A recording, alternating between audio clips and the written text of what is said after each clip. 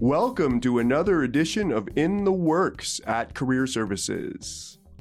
And my name is David Cataford, and I guess I was sort of the co-host with In the Works for season 1. We're calling this season 2 because Lawrence Chan was my amazing co-host, and he's left his position, and I don't like to use the word replace because we have a new person. His name is Labib, and he is going to be doing more of the tech and the hosting of In the Works.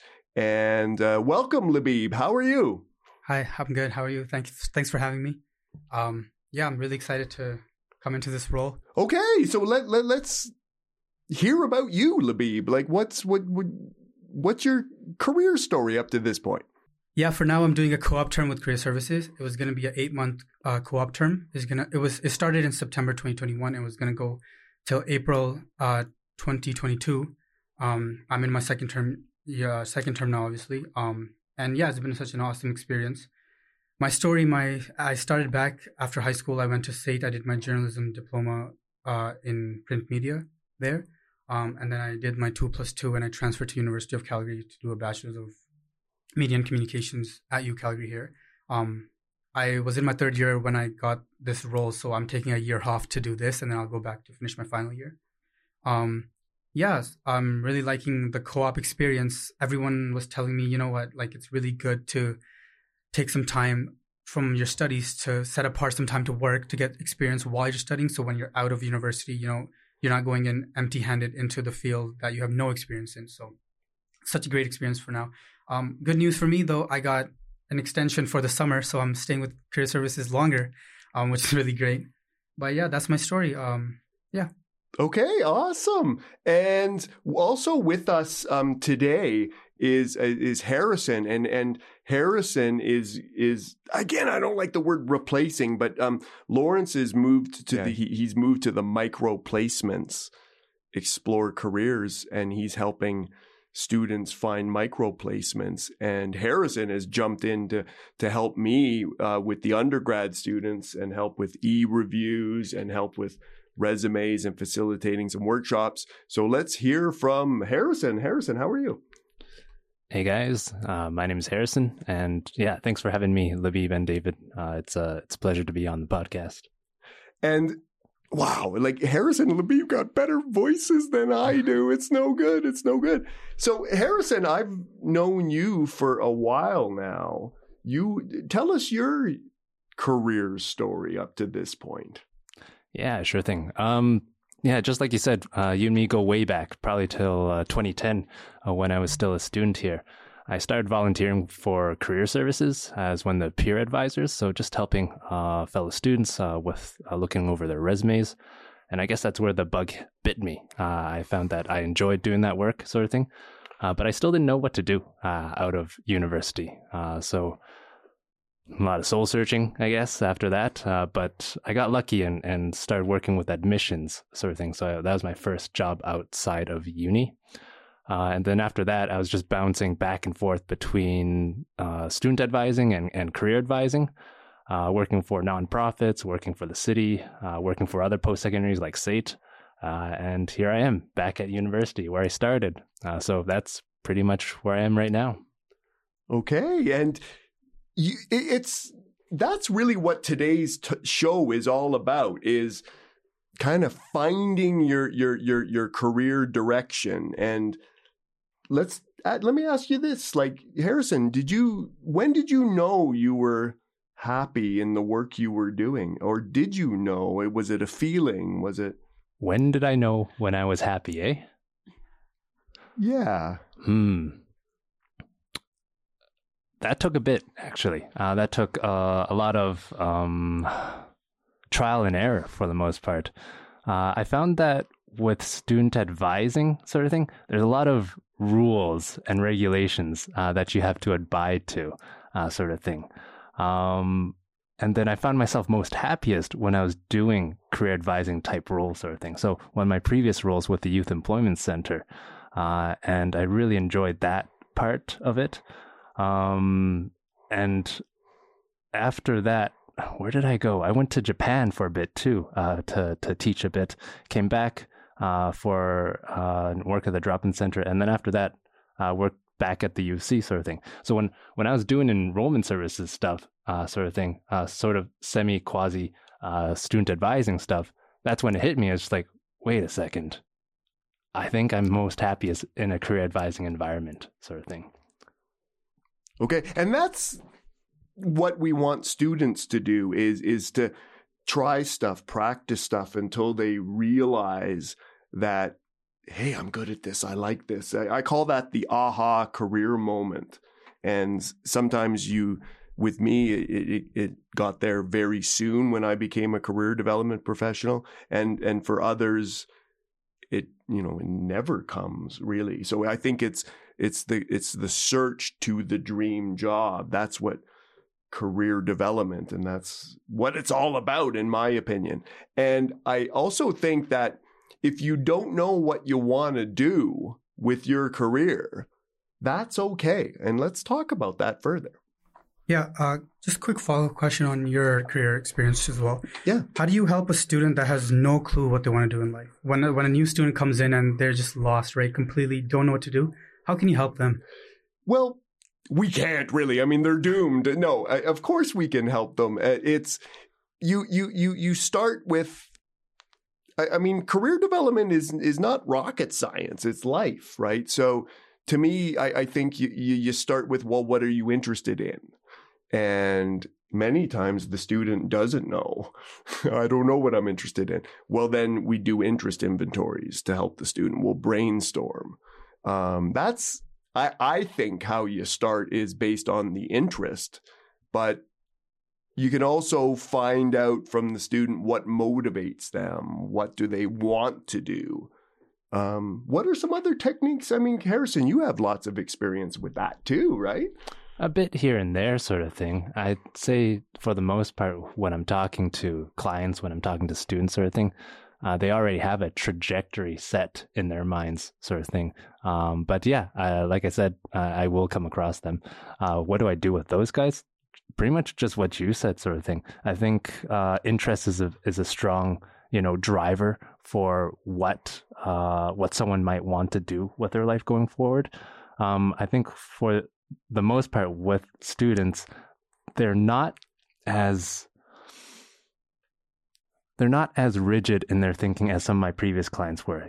Some of them have economic situations, sort of thing, money situations where they can't sort of leave their current roles and pursue their passions, right? Mm-hmm. So you sometimes have to take into that account as well for some people, but. Interest is a strong driver. Just asking them, hey, are you liking your major right now? Is a big one too. And it's like, hey, what do you like about it? What do you dislike about it? What have you like? Who have you talked to? Sort of thing. Like, find out what sort of homework that they've done so far. I think is also another way that I help sort of drive that conversation. Absolutely. Is there a specific reason that students are lost in their career path when they come to you? Is there a lack of motivation? Is there a lack of ideas that they need?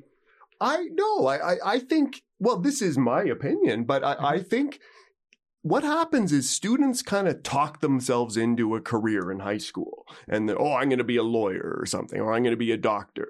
And they just kind of then go tunnel vision, and they go to school and they take biology and they want to go to medicine, and they're just kind of blinded to all the other options.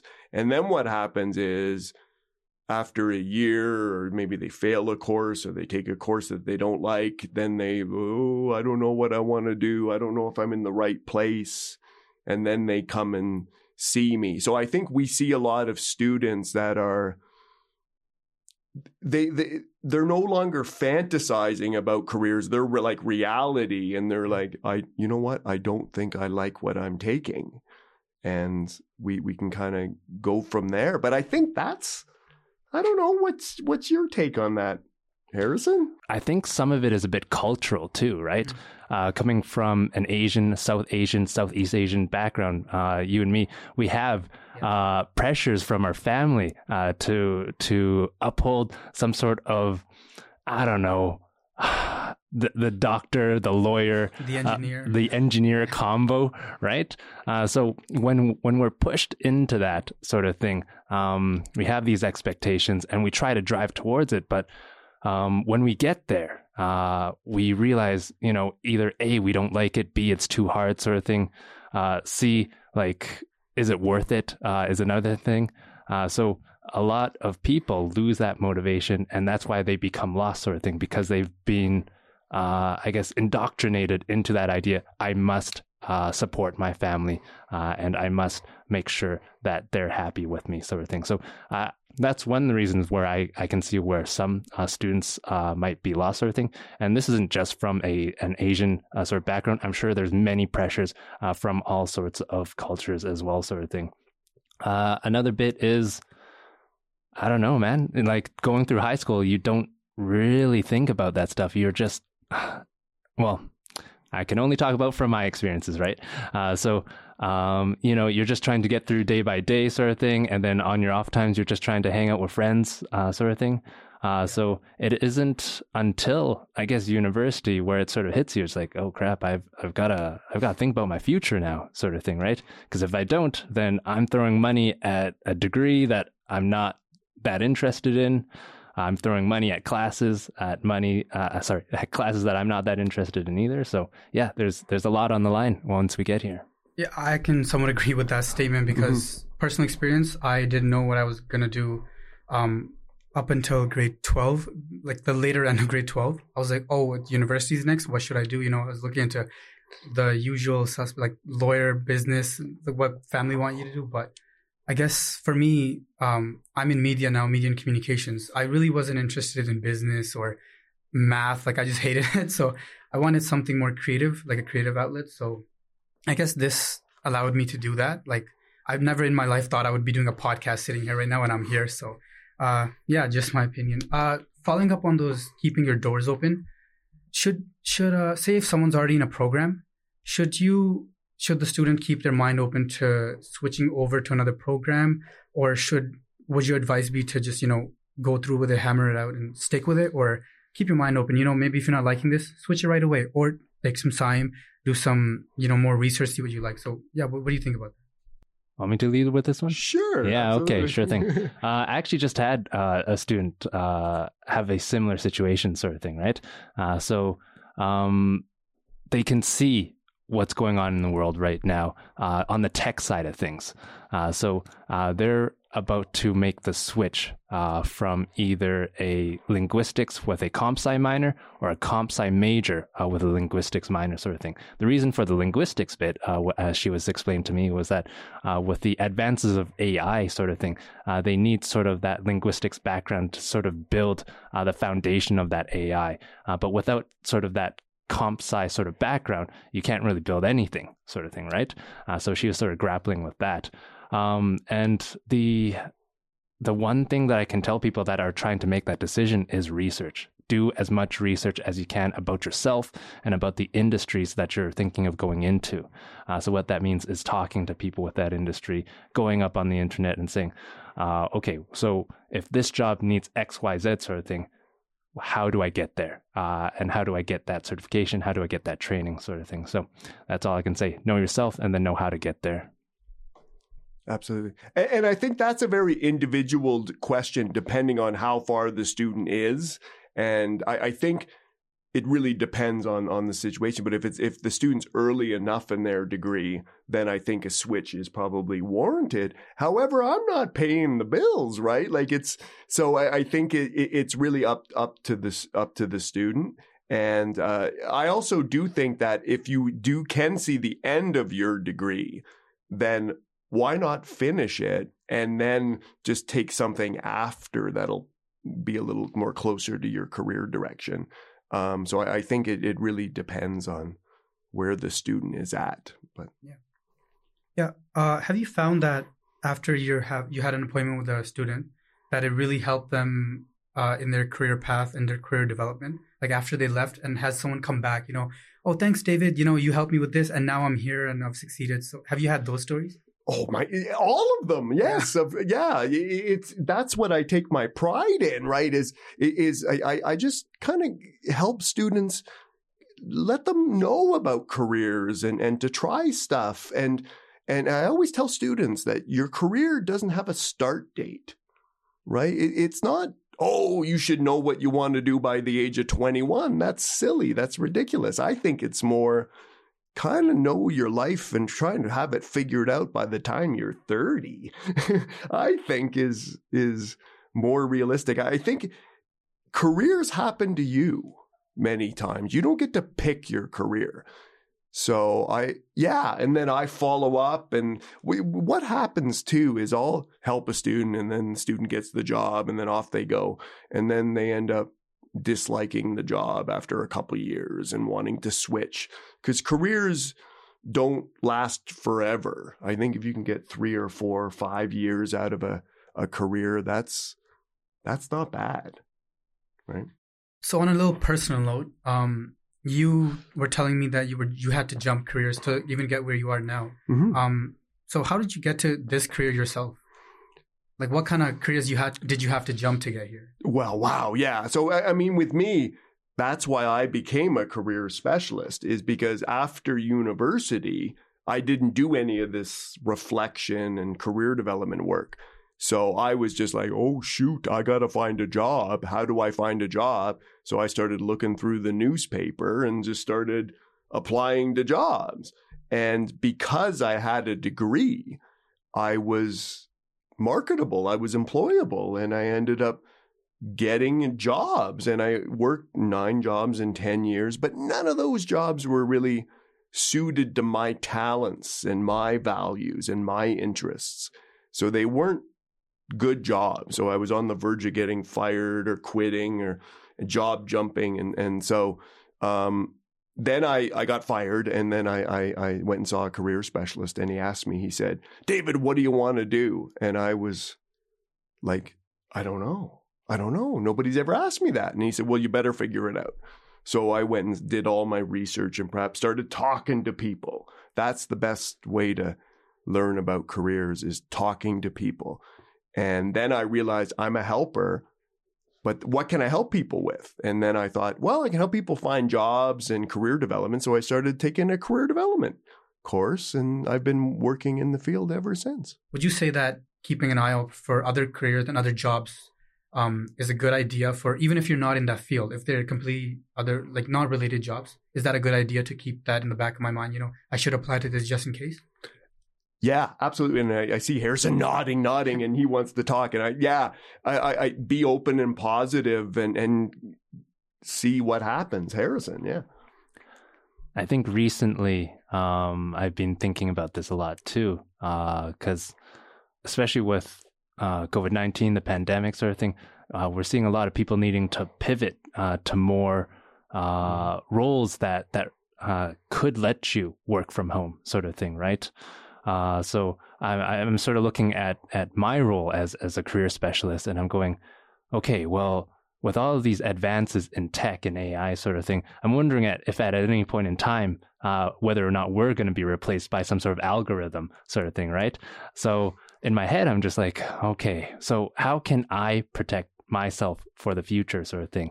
And all I see are a bunch of these software development programs, courses, free programs and free training, stuff like that, web development, UI, UX stuff. And I'm just like, wow, I've got a lot to catch up on if I'm going to jump into this sort of thing. So even now, 10 years after meeting you sort of thing, even though I thought, I'm set in my career path and this is what I want to do, I'm still thinking about, okay, what's my next thing that I can learn about? Yeah, I want to jump in here to advocate for co-ops and internships and like small jobs that are term-based, because I really think those are a great way to gain experience in a short amount of time, while, getting to learn something in your own field.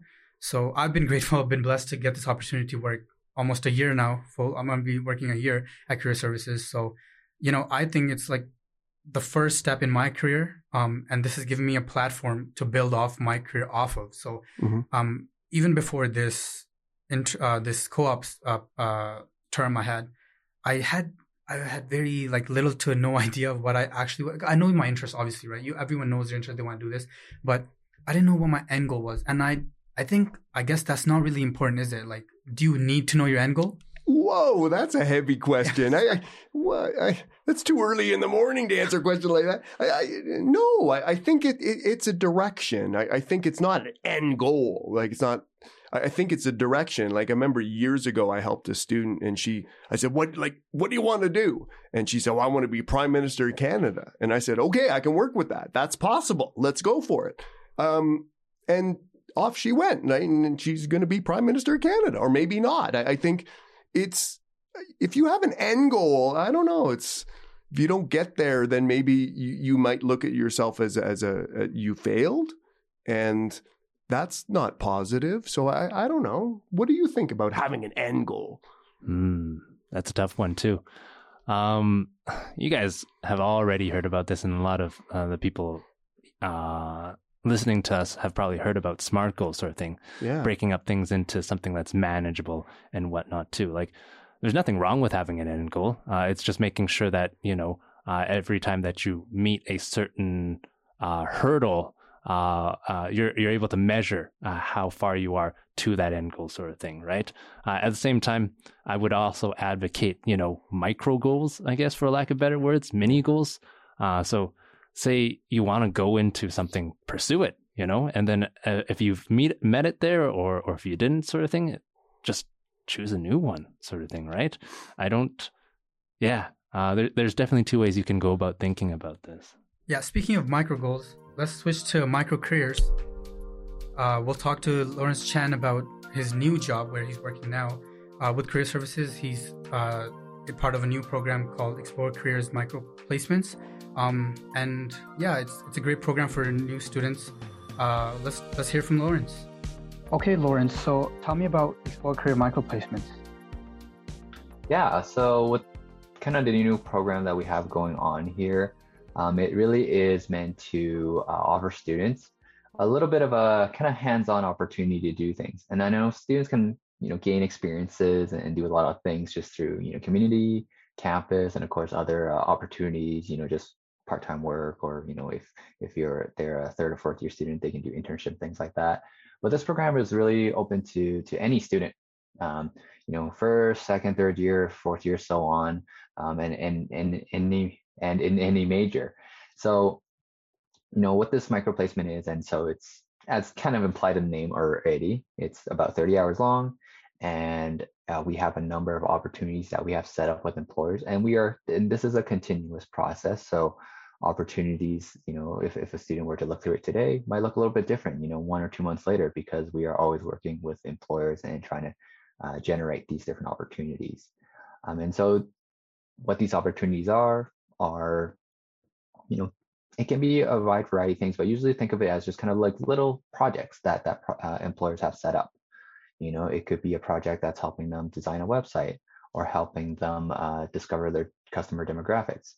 Or perhaps it's a little bit more in depth, more technical. Perhaps maybe, an employer has a data set and they need someone to create an algorithm to sort through it, right? And so lots of variety here.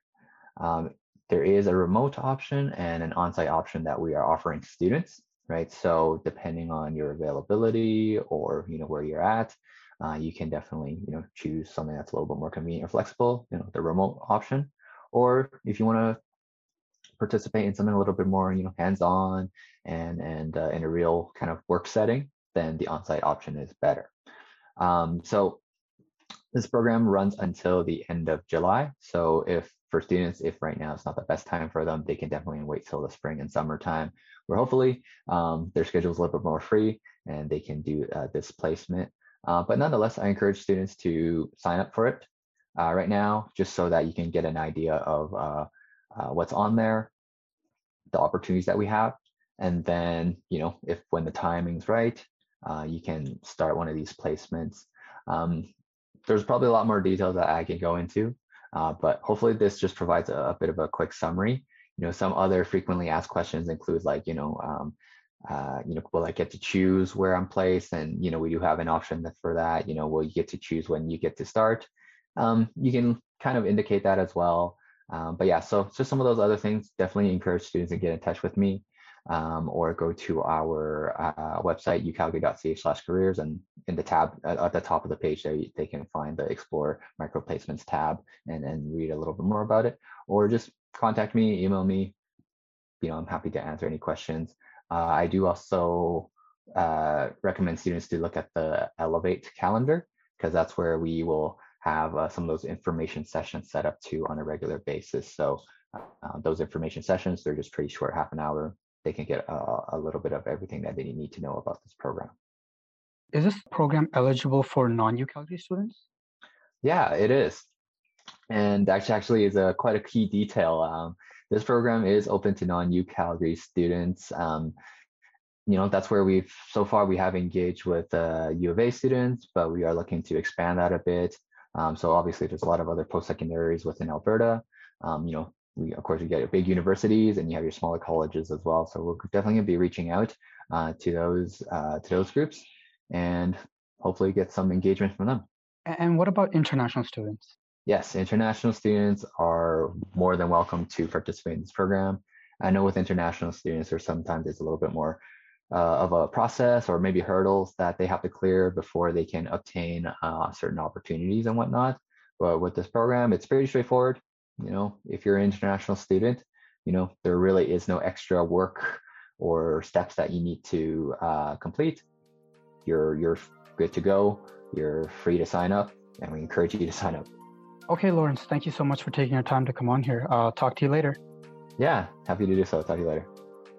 One thing about microplacements that I was kind of looking at is we at Career Services, we have these degree profiles, and they haven't really been updated in a few years. And I'm thinking about applying to get a microplacement student to help us with improving our degree profiles.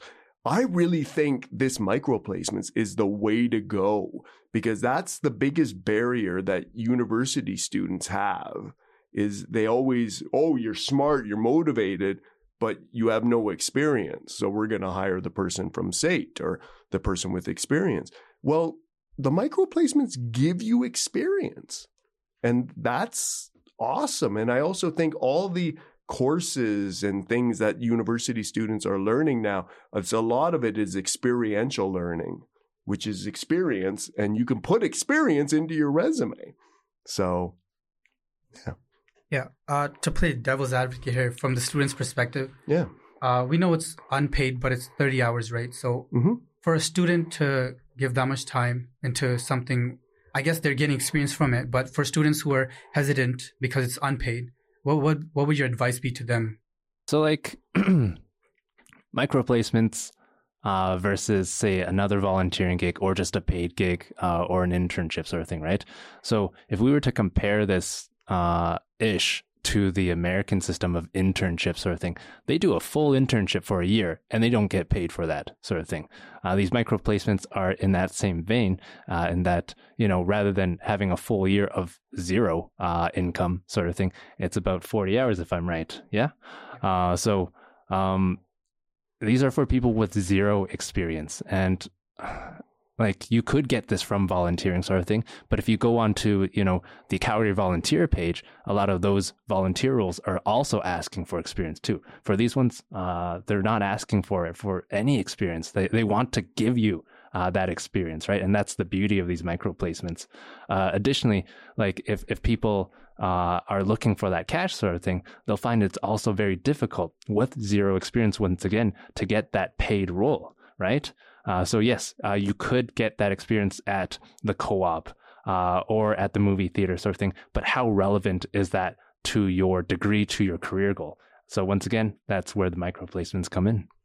Yeah, well, and thanks for listening to In the Works. Labib, any final thoughts? Or Yeah, to any students listening, I would just like to say, give Explore Careers microplacement a chance.